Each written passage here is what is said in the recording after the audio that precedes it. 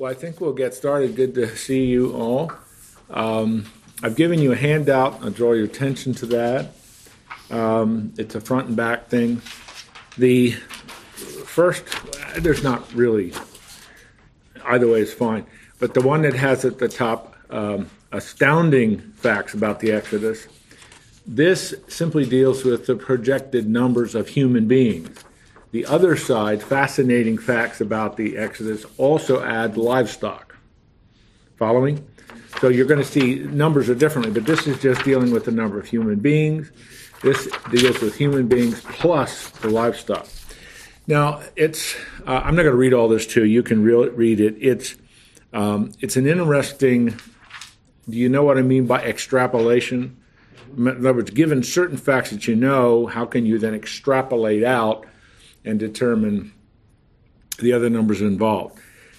We know for certain, both from Exodus 7 and from Numbers chapter 1, when they took a census, that there were 600,000 men that left Egypt. So if you look again on the astounding facts about Exodus sheet, you're making some assumptions. Again, whether or not they're completely accurate is impossible to know. But if you have 600,000 men, it would be reasonable to conclude 600,000 women. That may or may not be accurate. Maybe not every man was married or whatever. And then from that number of children. Now that 2.4 million for children is a little high in some of the other estimates I've seen. So generally what most people assume is somewhere between 2.5 million to 3.5 million is the total number of Israelites that left Egypt.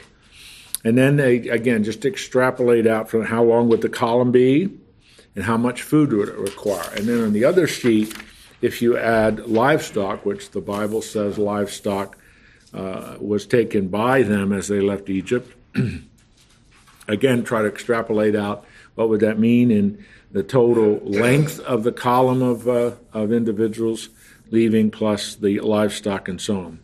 And, again, these numbers would be very fluid. This isn't the Bible speaking. The only thing that's speaking of from the Bible is the 600,000 men figure. That's in a couple of different places in the account of the Exodus and in the book of Numbers. That's why Numbers is called Numbers, because they took a census and counted a lot, including how they're going to divvy up tribal allotments and so on. So anyway, I thought it'd be fun. I had that in my file. I haven't used it for a while. I thought it'd be fun for you to have that and just to look at it. Because all this would do, as you just think about it, is just emphasize the miraculous way in which God provided. Because this morning we're going to read about the ways in which God provided the food, the water, and so on to sustain the life of this many people. It is a miracle, no matter how you look at it or how you cut it. So anyway, it's just a kind of a fun thing to look at. If you don't particularly want it, use it, light your fire tonight at home, because you probably still have your fire going. It's a little cold, or recycle it or something. Impact here. It said the food would take 30 boxcars for food per day and 300 tank cars of water every day. That is huge. It is. And as we'll be reading here in just a minute, how the Lord provided for the food to sustain life in the desert. Because as they're moving down along the west side of the Red Sea, that is pure desert. That's desert. There are a few wadis. Do you know what a wadi is? There are a few wadis, which is like an oasis of water in the desert, and there are a few along that route that we know about that they would have been able to take advantage of. But we'll read about some of the ways in which God miraculously provided water too. It's interesting that those numbers, if you flip the page over, the numbers are about 3 times as much, but the number of animals was about equipment. It means that on average, each animal consumed twice as much as the humans. Yeah, I mean, that's what I mean. The one adds in animals, which makes it even more fantastic and truly miraculous how God did this. It's really... We can go out, a couple of guys and a dog, and hunt for quail. And, we come back sometimes empty-handed. And, This is really a miracle. Yeah, well, I mean, that's And that's the point of all this, is that regardless of what the actual precise numbers might have been, which we can deduce, we can extrapolate, and get some approximate numbers. But even if it's half that number, you still have a phenomenal, miraculous, supernatural provision of God for his people. And that's why continually throughout the rest of the Old Testament, and it's almost in every book of the Old Testament past Exodus, God keeps referring, I am the God of Abraham, Isaac, and Jacob. I am the God who brought you out of Egypt. And then he elaborates on what he did. And it's just, that's a reference point. And that is why for the Jewish person even today, even if they're a Reformed Jew, the remembrance of the Exodus and the Passover and all of those things that would be instituted to celebrate that, it's just the defining moment of their history. That next only to what is happening now, and this again is how they talk, as they're returning to their land, as they're returning to Israel, which is equally, as far as they are concerned, miraculous. So I thought it'd be fun for you to take this, and please, if you want to use it, you can, but always remember, the only thing biblical about this sheet is the 600,000 figure for the men. That we know. It's recorded several times in the Old Testament. All we're doing here is just extrapolating out, given that number, what could potentially be the number of women, potentially the number of children, plus the livestock and so on. But again, no matter, even 600,000 itself is a miracle to provide for that. But we know women and children join. So, as Forrest Gump said 21.5 years ago, that's all I have to say about that. Now, you might want to have your map that I gave you last week, the route of the Exodus, fairly close by, because we're going to chart some of the geography associated with their movement, and then just go forwards. Okay, we ready? Jim, on this Please. map here in the northern part of the Red Sea, or the Gulf of Suez, could they have gone around? I know God Yes. did all that. Yes, sure they could have. But God directed them for the very, and he says that, but for the very express purpose of this fantastic demonstration of his power, which is what this is. It really is. And again, it is for both Egypt's benefit, as God in effect judges the entire army, etc., as well as for the children of Israel. And it will be the children of Israel, as I said a moment ago, that's always is the marker for them. They always remember the liberation of God, of the Lord from Egypt. And it was the most important event in their history in terms of what God did for them. All right, with all of that said, in verse 19 of chapter 15 is where I want to pick up. Last week, we looked, and studied and made comments about what is often called the Song of Moses, which is verse 1 all the way through verse 18. And it's interesting, again, I want to emphasize that, how it ends the song, because this is poetry. This is a song that they sung, and they would sing it again. It would be a major part of the worship. One of the psalms in the Psalter is an exact, with a few word changes, an exact replica of this. I believe it's Psalm 18.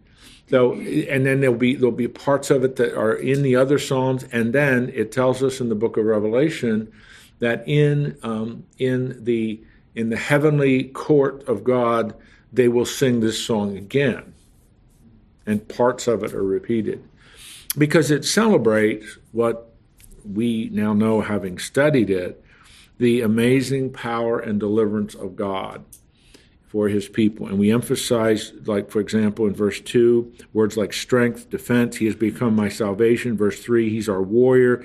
Verse 6, majestic in power. 7, greatness of his majesty, etc., etc. This is celebrating the the massive demonstration of supernatural power to liberate the Israelis from Egyptian bondage. And then it ends, I just love that, it ends, the Lord reigns forever and ever. And remember, they're headed, as they're singing, they're headed now to Mount Sinai, but they're celebrating an eternal truth. And it's affirming his sovereignty, that is God's sovereignty. And again, look at the word there, it's Lord, it's Yahweh. So it's affirming what you and I need to affirm again and again and again. In my morning Bible study, we're studying the book of Genesis in the morning one, but we're in Joseph. We're going through the Joseph narrative now, and it's really fun to be able to stress again what is true for your life and my life. And I hope you understand this sentence. Circumstances do not always confirm God's sovereignty. Faith is what confirms God's sovereignty. And what I mean by that is just when you and I are living through something very difficult and very harsh, I'm using that word intentionally, it may be hard for you to say by those circumstances, I trust in God's sovereignty. But faith, it rises above those circumstances and says, the Lord reigns forever and ever. My favorite Old Testament minor prophet is Habakkuk, because Habakkuk, in the first 2 chapters, is trying to tell the Lord how to run his universe. And the Lord responds to each one of, he has a cluster of questions, and the Lord responds to each one of them. And in chapter 3, it's a very short minor prophet, but chapter 3, Habakkuk just breaks out in remarkable praise. And the key in the book of Habakkuk is chapter 2, verse 4. The just walk by faith. I'm trying to, this was a teachable, preachable moment, so. This whole thing is, but as I was reading, I keep seeing how the Jews, Israelites, they believe very strongly in the Lord, and then they forget. They forget. You know, and I think we do too. Oh, absolutely. You know? And that's why it took 40 years probably for he had to continue demonstrating to them his omnipotence. Yes, who he is, what he's done, and what he's going to do for them. That's right. That's right. Yeah, that's right. And that's why it's so applicationally wonderful for us, because I can identify very, very much. You see God do fantastic things, and in 4 weeks you forget what he did because you're in the midst of another challenge. Okay, this one's too big for you, Lord. I'll handle it, and that ain't going to work very well, as you know. The end of the chapter is Miriam's song. Who's Miriam? Aaron, Moses' sister. This is their sister. We don't hear a lot about her, but we hear some about her. When Pharaoh's horses, I'm in verse 19, when Pharaoh's horses, chariots, and horsemen went into the sea, the Lord brought the waters of the sea back over them. The Israelites walked through the sea on the dry ground. Then Miriam, the prophet, Aaron's sister. Please note that she is identified as a prophet.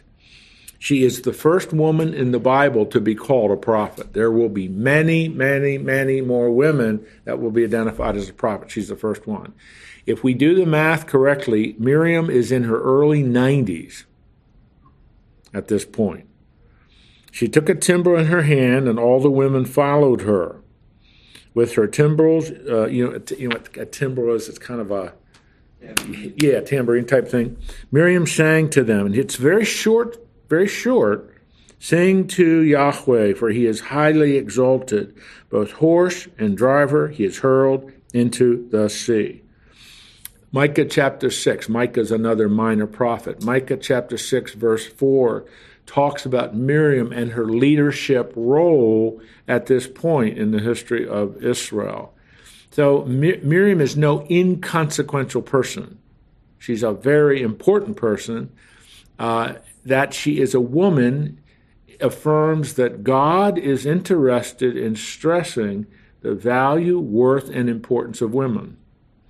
Because even in this ancient society, 1446 BC is the year we are in right here in the text, it's a very patriarchal society. It's a very patriarchal way of looking at things. But you just constantly, God stresses the value and importance of women. And of course, that will be a key theme throughout the scriptures.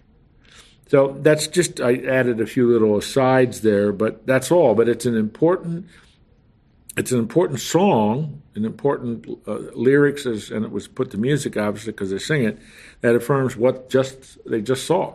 Yahweh is to be highly exalted. Why? Because he destroyed our enemies who are out to kill us.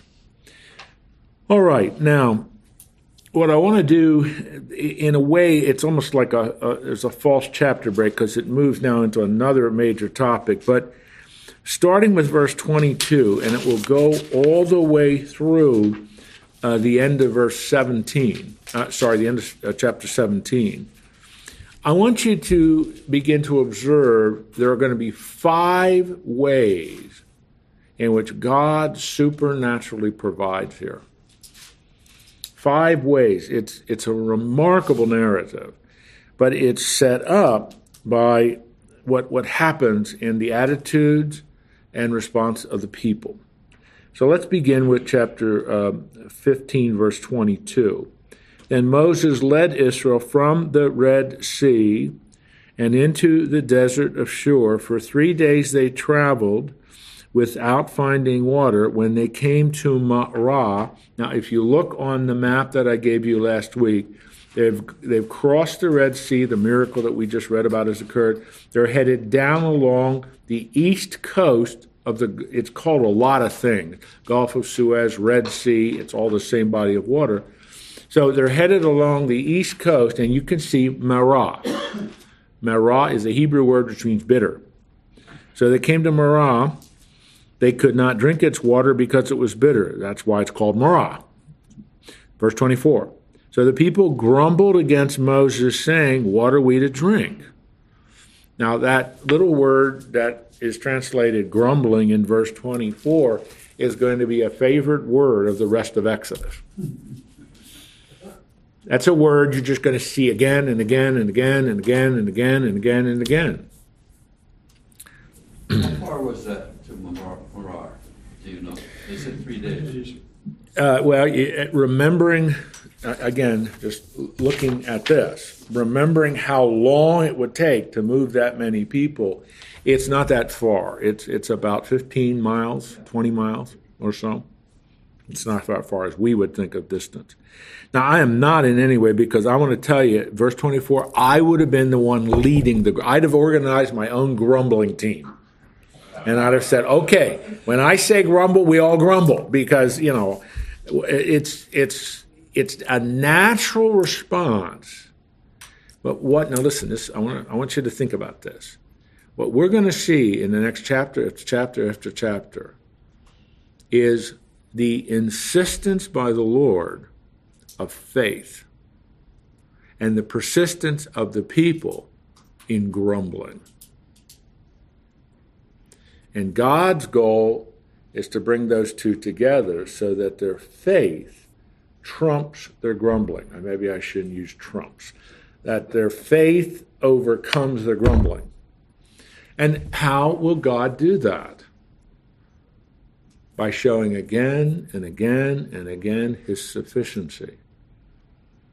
That he will do what he said he would do. Bring them out of Egypt and take them to the promised land. That's what he said he would do. They watched him with unbelievable demonstrations of his power, take them out of Egypt, part the Red Sea. So now the test is, will you trust me that I'm going to take care of you till we get to the promised land? Well, when you're thirsty and you're tired, you're probably not going to be worshiping and singing praises to the Lord and opening, well, they didn't have the Torah yet. That's about to happen. But no, you're going to grumble. And the kids are going to be yelling. I mean, it's just going to be a mess. Yes, Fred. We all do grumble But we know also, the application is he was faithful, as you're saying here. He was continually faithful. Absolutely. And maybe it's helpful if we realize that God really does love us in those times. And this is for a purpose. If we can just be patient and know that he loves us and he will sustain us. And he will care for us and meet our needs and so on. You know. Do you think, Fred, do you think the Lord understands our grumbling? Do you think he understands why we grumble? Does he want us to keep grumbling? No. So he's moving us along so that he demonstrates again and again and again and again that he's faithful. And so the children of Israel are like you and me. It's just there's a lot more of them at this point. So what does Moses do? He does what a good leader always does. He cries out to the Lord. In verse 25, and the Lord showed him a piece of wood. He threw it in the water, and the water became sweet. Now, why do you think God did it that way? That's not a hard question. I don't mean specifically the piece of wood, but why do you think God did it that particular way where, they've been traveling, they don't have any water, and all of a sudden they're at a very big place of water, but the water's contaminated. You can't drink it. I think maybe so he could demonstrate again. Exactly. You are going to drink as much water as you can possibly consume because I'm going to do another miracle.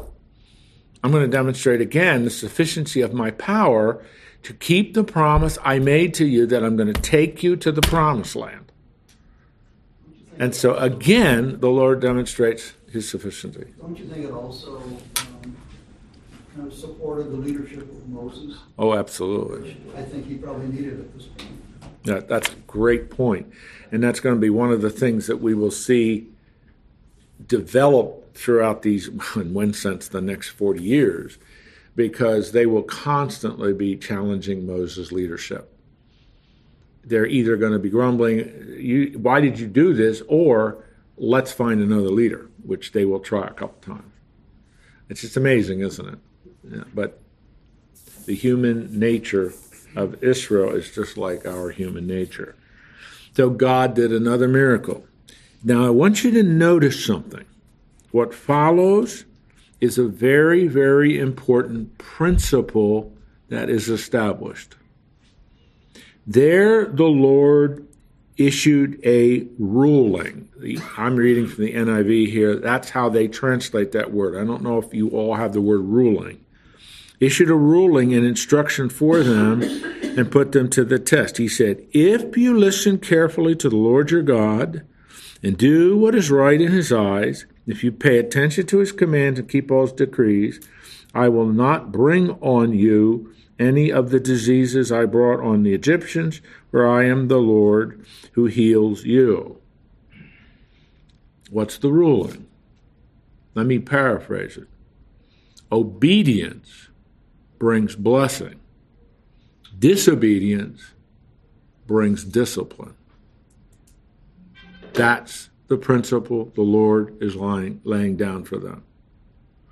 Now, that's something they have to learn that.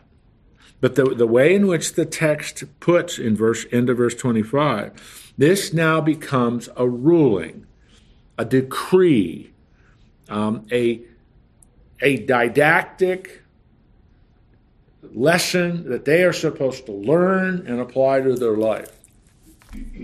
When you obey the Lord, he will bless you. When you disobey the Lord, he will discipline you. When we talk about the fear of the Lord. Yeah, and that part of that fear, adoration, worship, devotion to the Lord. Solomon says the fear of the Lord is the beginning of wisdom. So this is an important principle. How long is it going to take them to learn this? Remember, Israel means he who contends with God. So they will always be contending with God. just like you and I are always contending with God. But we really do begin to learn this. The longer we walk with the Lord, loving obedience to the Lord does bring his blessing. Willful disobedience to the Lord brings his discipline. That was true in 1446 BC. It's true in 2017 AD. So it's very, very important principle that the Lord is laying down for them. Verse 27 tells us, and you can see it in their on the map, they then came to Elim. It's a wadi. It's a big wadi. It's an oasis. Wadi is like an oasis, where there were 12 springs and 70 palm trees, and they camped there near the water. It's not very far from Marah to Elim. It's very close. But Marah is where they learn a lesson, get a principle, go a little farther south, and there's an abundance. Palm trees and everything. Still there today. Still there today. All right.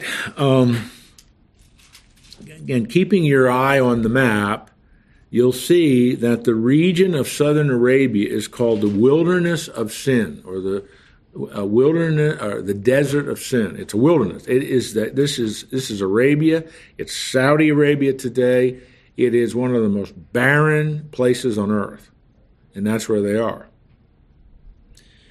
So verse 1 of chapter 16, we begin to see what the Lord is going to do as he begins to present his worthiness, his faithfulness to cultivate this dependence on him. And we're going to see 5 major ways God provides now. The whole Israelite community set out from Elim and came to the desert of Sin, the wilderness of Sin. You can see it on the map that I gave you last week, which is between Elim and Sinai on the 15th day of the 2nd month. Now, I don't know if you want to go into this detail, but I gave you this chart a couple weeks ago of the calendar that the Lord established. Part of him establishing them as a new nation was a new calendar. He is saying, the beginning of the calendar that you will now follow is what? It's Passover, followed by the Feast of Unleavened Bread. The text just tells us we're in the 2nd month. So they're in the 2nd month here. That's where they are. Okay? That's how God wants them to think, and the text is telling, Moses wrote this, the text is telling us they're observing it. In the desert, the whole community, here's our word again, grumbled against Moses and Aaron. The Israelites said to them, and this is their standard response. You'll see this again and again and again. Verse 3, if only we had died by the Lord's hand in Egypt. There we sat with pots of meat and ate all the food we wanted. But you have brought us into this desert to starve the entire assembly to death. Now, I totally understand that. But, guys, just remember, a couple of days ago, the Lord gave you a lot of water. It's just, but they have to learn that. They have to learn that. Then the Lord said to Moses, I will rain down bread from heaven for you. The people are to go out each day and gather enough for that day. In this way, I will test them and see whether they will follow my instructions. On the 6th day, they are to prepare what they bring in, and that is to be twice as much as they gather on the other days. Now, obviously, you're going to see this in just a minute. They're going to institute the observance of the Sabbath. That's coming up. So Moses and Aaron said to all the Israelites, in the evening you will know that it was the Lord who brought you out of Egypt, and in the morning you will see the glory of the Lord, because he's heard your grumbling against him. Who are we that we should grumble, that you should grumble against us? Moses said, you will know that it was the Lord when he gives you the meat to eat in the evening and the bread you want in the morning, because he has heard your grumbling against him. You are not grumbling against us. Who's the us? Moses and Aaron, but against the Lord. That's an important premise. when you complain and grumble, we're hearing it, but the reality is you're grumbling against the Lord. So, what happens? Then Moses told Aaron, say to the entire Israelite community, come before the Lord, for he has heard your grumbling. While Aaron was speaking to the whole Israelite community, they looked toward the desert. That would be toward the east. Because remember, they're right along the coast. So look toward the east is where they're looking. And there was the glory of the Lord appearing in a cloud. Some have suggested that this is an early manifestation of the Shekinah. Have you ever heard of that word, the Shekinah glory? The Shekinah is just a Hebrew word, the appearing of glory that will be in the tabernacle and then later in the temple. So, because it just says, there was the glory of the Lord appearing in the cloud. So it's what is it? What are they seeing? But it says it's cloud, which causes, and I don't see any reason why we couldn't conclude that, this is the Shekinah. This is a manifestation of the glory of the Lord. They see it. And then look at what's in verse 11. Then the Lord said to Moses, I've heard the grumbling of the Israelites. Tell them at twilight you eat meat. In the morning you are to be filled with bread. Then you'll know that I am the Lord your God. So the purpose of these miracles, God providing meat in the evening, bread in the morning, is didactic. Didactic means it teaches a truth. That's what they're supposed to learn. Why? That Yahweh is their personal God who will take care of them. He's going to demonstrate it. Okay, verse 13. That evening, quail came. Now, I'm pretty sure most of your translations have quail. There is a lot of discussion about the exact bird it was, but I'm not sure it matters particularly. But covered the camp, and in the morning there was a layer of dew around the camp. When the dew was gone, thin flakes like frost on the ground appeared on the desert floor. When the Israelites saw it, they said to each other, what is it? In Hebrew, what is it is manna. For they did not know what it is.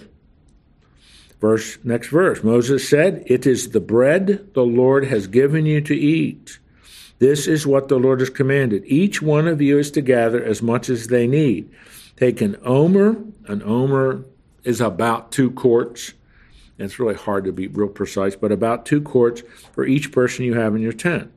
The Israelites did as they were told. Some gathered much, some gathered little. And when they measured it by omer, the one who gathered much did not have too much. The one who gathered little did not have too little. Each one gathered just as much as they needed. So God provides animals, quail, meat in the evening, and manna, supernatural bread. They tell me it was like Panera's. I just made that up. That's not in the Bible. I'm just trying to get your attention. But look at verse 19. Moses said to them, no one is to keep any of it until morning. In other words, to store it. Why? Trusting in him. It builds faith. I will provide for you each day. Remember what the Lord Jesus said when the disciples said, Lord, teach us to pray? One of the legitimate things we are to pray for is, Lord, give us this day our daily bread. It is proper. It is right. I could probably say it is expected by the Lord that we will pray for our daily needs, that the Lord will provide our daily needs. That's one of the reasons why I'm sure most of you do that. When you sit down to a meal, you just thank the Lord for the meal. You just thank him for providing this food. And so it's just building this faith and building, let me use another word, building this dependence on the Lord. They need to learn dependence on him. Even though they were slaves in Egypt for 430 years, because they lived in Goshen and where they lived, there was a degree, not a lot, but there's a degree of autonomy to an extent. Now they're out in the desert, and they need to learn that utter, absolute daily dependence on him. So Here you see, don't store this stuff. Every day you gather just what you need. Now, as you can imagine, not every Israelite believed that. So verse 20, some of them paid no attention to Moses. They kept part of it until morning, so it was full of maggots and began to smell. God said, don't store it. Some stored it. It was worthless. So Moses was angry. Each morning everyone gathered as much as they needed, and when the sun grew hot, it melted away. On the 6th day they gathered twice as much, 2 omers. Remember, that's about 2 quarts for each person, and the leaders of the community came and reported it to Moses. All right, so the first major provision of God is food. Not water, that's coming up. Food. Quail at night, manna for the bread. And it's going to be interesting how Jesus Christ in his public ministry will appeal to this. I should maybe say appeal, will refer to this. And one of them is in the context where he will say, I am the bread of life. Where Jesus is, of course, moving figuratively.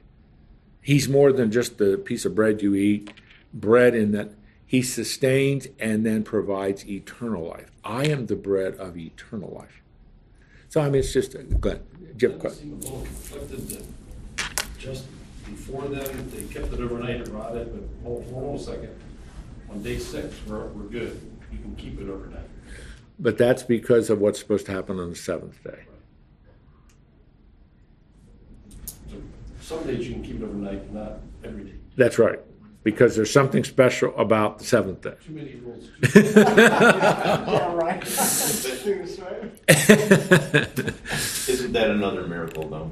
That on that Absolutely. Oh, sure. Absolutely. Not next week. It is. You know, Glenn, that's a good point. I know you meant that somewhat humorously, but what God is doing, and this, of course, will lead to the giving of the law at Mount Sinai. God is saying, for you to not be a chaotic people, you need to be organized. You need structure, and I'm going to provide that through my law. Now, one of the things we're going to learn here as we get into this, I don't know if I should get into this now, but is as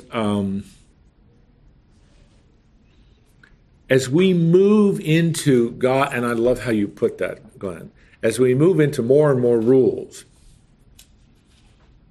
Why so many rules for these people? Among other things. One, they need structure. But two, everything God is going to do is going to be organized around every facet of their life. So whether it's when you wake up and do this, this is what I want you to do. When you prepare your meals, this is how I want you to do it. When you organize, why? Because every aspect of their life, they're to think about the Lord. You follow what I mean? God will organize their life completely. He will organize everything they're supposed to do. He will organize it so that as they do these things in obedience to Him, they think of Him. Because the Lord wants them to understand, and I hope you can see why I'm putting it this way. He's not a fair weather friend. 24/7. That's who He is. I am your God, your Yahweh, your Elohim, your El Shaddai, your all those titles and names that focus on every aspect of who God is so that you think about Him every part of your day and you give Him thanks, you give Him praise. And so it's just Glenn is absolutely right. Here's another rule, and there's another standard we have to obey. We'll see this build. Look at the second thing He does. It's in verse 23. This is the first mention of it in the book of Exodus. Tomorrow is to be a day of Sabbath rest. Sabbath, Shabbat. That's almost redundant because Shabbat means rest. So today it will be a rest day. Because Sabbath means rest. Shabbat in Hebrew means rest. A holy Sabbath to the Lord. So bake what you want to bake and boil what you want to boil. Save whatever's left. Keep it until morning. So they saved it until morning as Moses commanded. Did not stink or get maggots in it. Eat it today, Moses said, because today is the Sabbath of the Lord. You will not find any of it on the ground today. 6 days you're to gather, but on the seventh, the Sabbath, there will not be any. God is preparing them for the sign of the Mosaic covenant. Now, I just uttered an important sentence, biblically speaking. God is preparing them for something. He will institute the Sabbath rest. Remember, in a way that's redundant. It's like rest, but Sabbath rest as the sign of the Mosaic covenant. That will be the sign. Like circumcision was the sign of the Abrahamic covenant, the Sabbath is the sign of the Mosaic covenant. God is preparing for that. Now, let's think about this for just a minute. Where did this come from?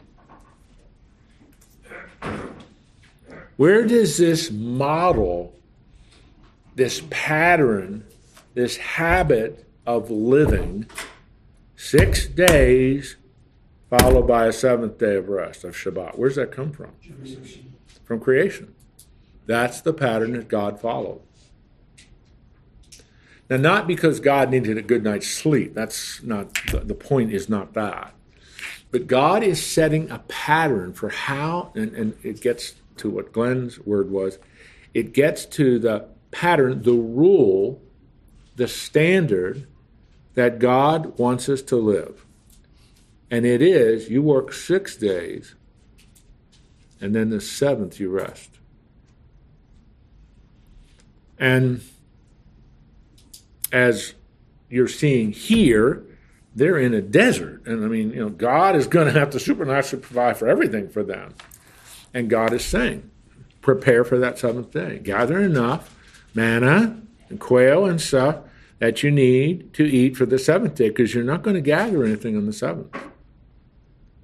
So rest, Shabbat, is a sign of this is the pattern God's. It's good for me physically, it's good for me spiritually because I worship Him, but it also builds my faith because I'm not supposed to do anything to get the sustenance for life. I trust God for that.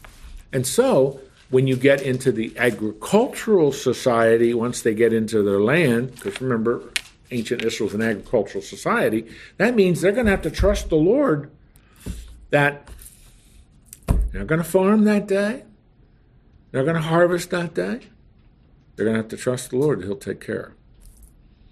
So the Sabbath, it's really interesting. It's just a dynamic of lots of things intersecting.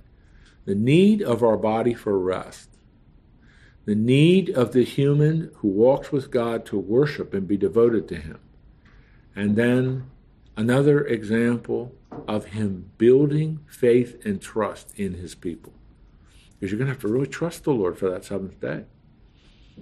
He tells you to do it, and He says, I'll provide. So test me. So God is beginning to institute, and you can see He's doing it incrementally, but to institute a whole pattern by which they are to live their life. So that every step of every day of their work day and then their worship, restful Shabbat day is a day where they're thinking about the Lord continually. They're dependent on the Lord continually. See what He's doing? He's building this dependence on Him into their life.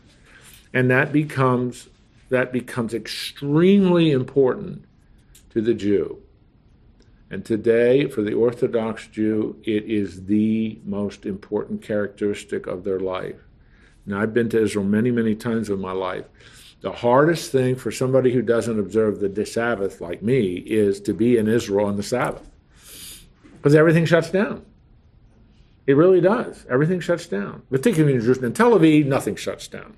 Everything, because Tel Aviv is a very secular city. It doesn't have much to do with ancient Israel. But in Jerusalem, we're always in Jerusalem on the Sabbath day on the trips we take. And you go to the elevators, they always tell you, don't take the Shabbat elevator. They're usually, most hotels are pretty big, because the Shabbat elevator automatically stops on every floor. So you don't have to lift up your finger and press a button. Seriously. So you get into the elevator, it automatically opens, automatically closes, you just stand there. But particularly on the one hotel we stay in has 40 floors to it. So if you're, say, on the 34th floor, that's where your room is, and you use your Shabbat elevator, it's going to take you 20 minutes to get there. So just use the non-Shabbat elevator. Big signs to distinguish. That's just one little example. But in Jerusalem, again, that's where the Orthodox Jews are particularly densely populating that city, is where you see this very rigid observance of the Sabbath. Tel Aviv, Haifa, no. They're pretty secular cities. But I don't know, I'm telling you all that, but it still is a very, very important part of the Jewish person's life in even 2017. All right, verse 27.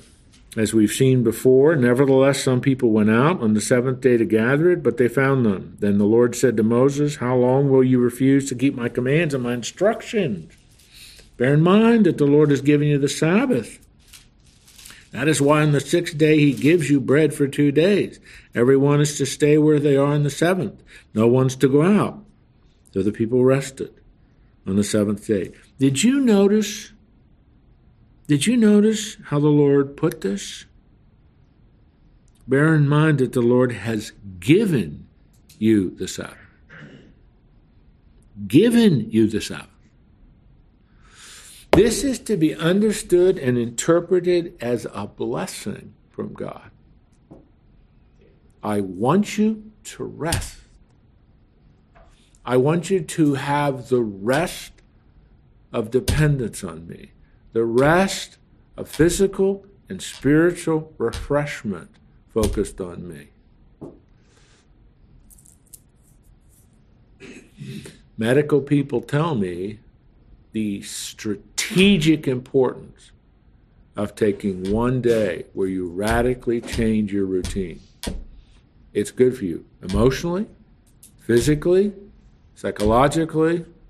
They wouldn't put it this way, but I would add spiritually. Did I ever tell you the story of what the Jacobins did during the French Revolution?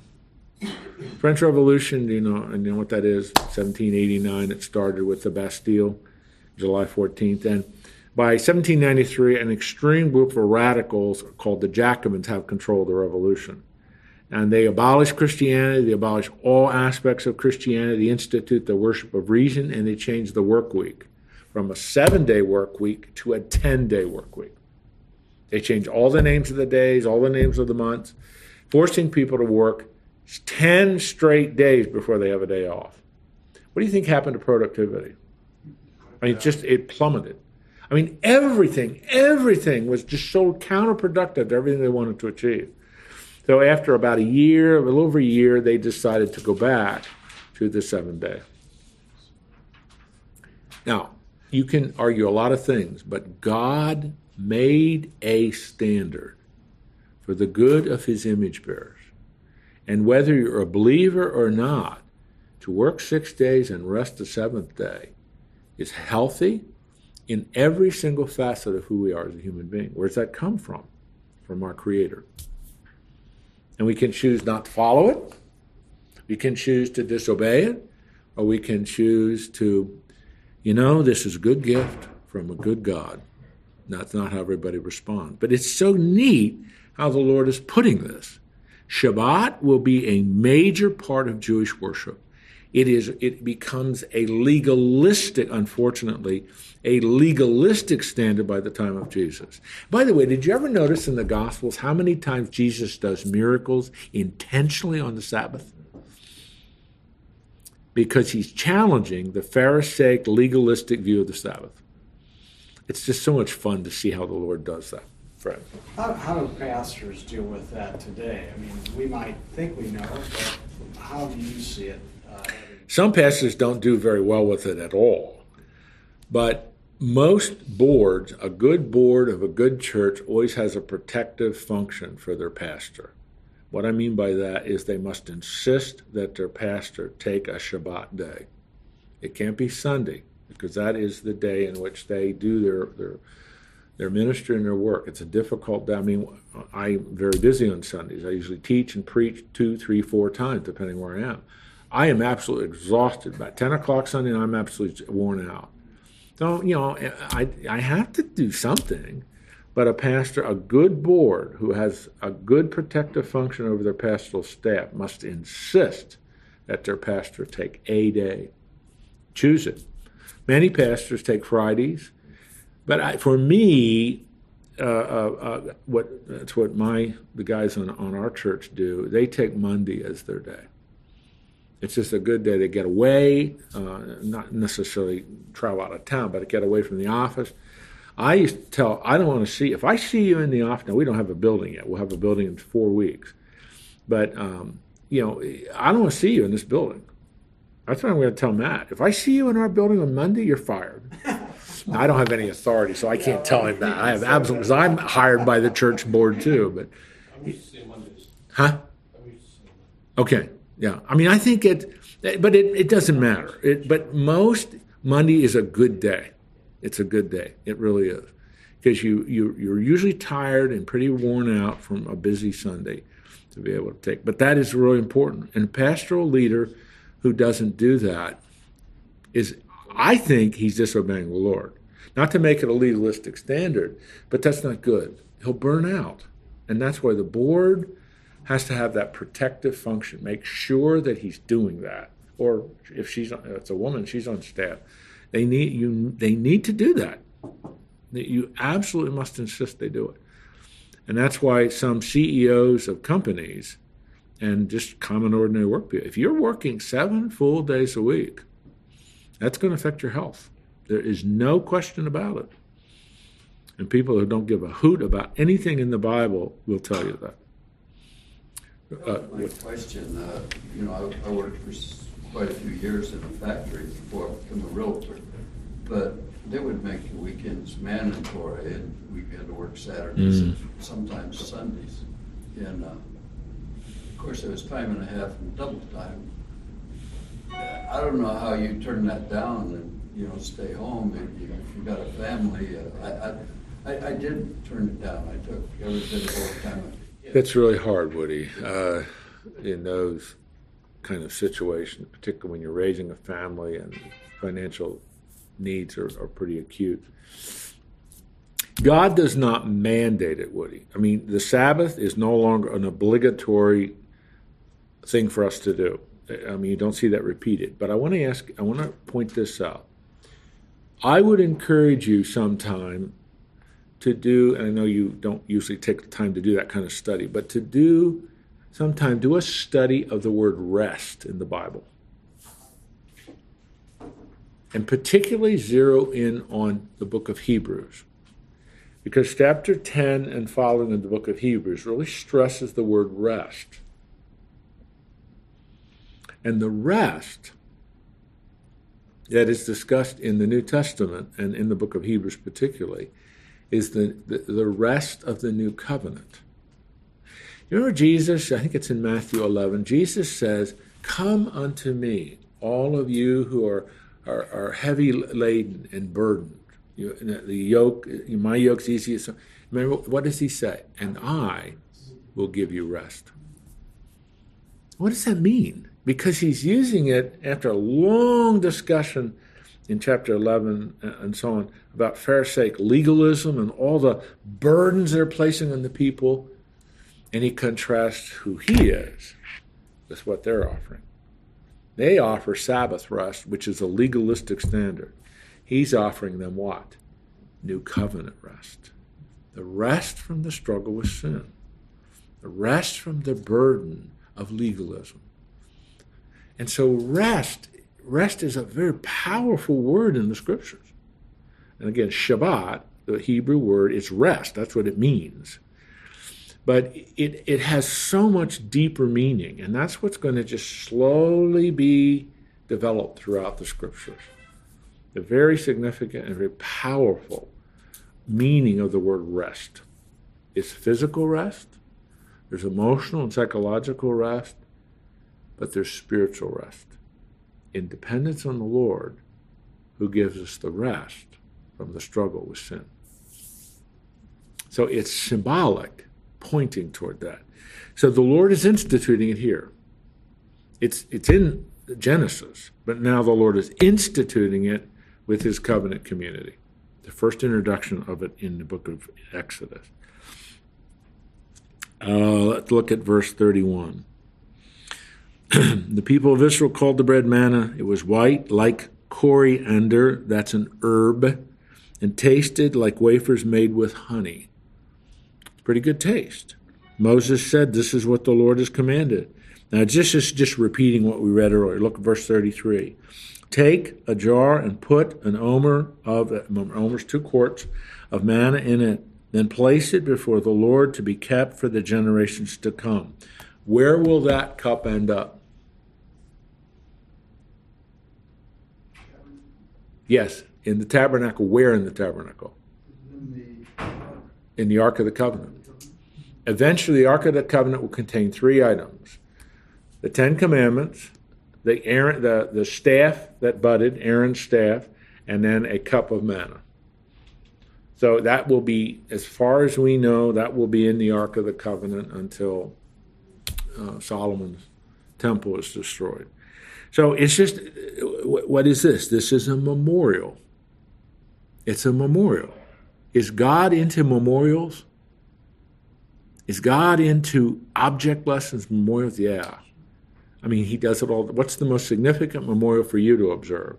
The Lord's table.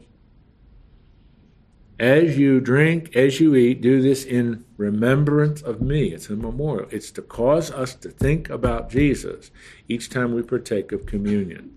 And so I don't make a big deal out of it, but it's really important. What Moses is doing is he's instituting this very, very important memorial.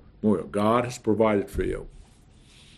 Every day he's provided bread. And ultimately, as you know, it's going to be 40, because verse 35 tells us, the Israelites ate manna for 40 years until they came to a land that was settled. The manna reached the border of Canaan. So for 40 years. All right? There are 3 provisions so far that we've seen. One is the provision of quail and the manna. Second is the institution of the Sabbath. And third is this memorial, where they are to remember what the Lord has done. Now tomorrow, next Wednesday, I want to get into chapter 17, where the Lord provides water for them, but in a very supernatural way. And when we do this, I want to also look at Numbers 20. So if you really have a lot of extra time this week, read Exodus 17, at least the first 7 verses, and then go read Numbers 20. In both cases, you have water coming from the rock, but they're very different. Why are they different, and why does God judge Moses in Numbers 20? Because he says to him, because you have disobeyed me, Moses, you will not go into the promised land. I want to look at Numbers 20. So we're going to read the first 7 verses of 17. Then we're going to go over to Numbers 20 next week. And I want to contrast those two, because I'm getting ahead of myself. We'll do that next week. So if you really, really have a lot of time, read Numbers 20. They're 2 different accounts with very different results. Why the difference? So it's kind of a neat thing to study. All right, so let me pray here. Thanks for coming today. I hope it was a blessing. Lord, we studied the Word of God together this morning. We thank you for your faithfulness to the children of Israel. And Lord, it's a miracle. It's an absolute, astonishing, astounding, supernatural miracle to bring this many people out of Egypt as they head toward the promised land. But as you wanted them to build their faith and trust in you and learn dependence on you, Lord, that's still our assignment today. You want to grow our faith and grow our trust in you. Lord, each man here, including myself, grow their faith. Increase their faith and dependence on you. Because as the Bible says, without you we can do nothing. But as Paul says in another passage, with Christ I can do all things. So our life is to be a life of dependence, a life of submission, a life of loving obedience to you. So help to teach us that, Lord. Help us to learn those lessons. Help us not to be grumblers. It's easy to do that, and I'm so thankful you're patient and you understand that, but you want us to grow out of the grumbling stage and into the stage of dependence and trusting and having faith in you daily for every moment of our lives. That's our goal. That's the goal you have for us. So we're trusting that each day you'll grow our faith just a little bit more. Be with these men as they go their separate ways. Help them in their work and their responsibilities with family, grandchildren, others that they come in contact with, and all they do and all they say. Lord, would you help them to represent you well in Jesus' name? Amen. See you next week.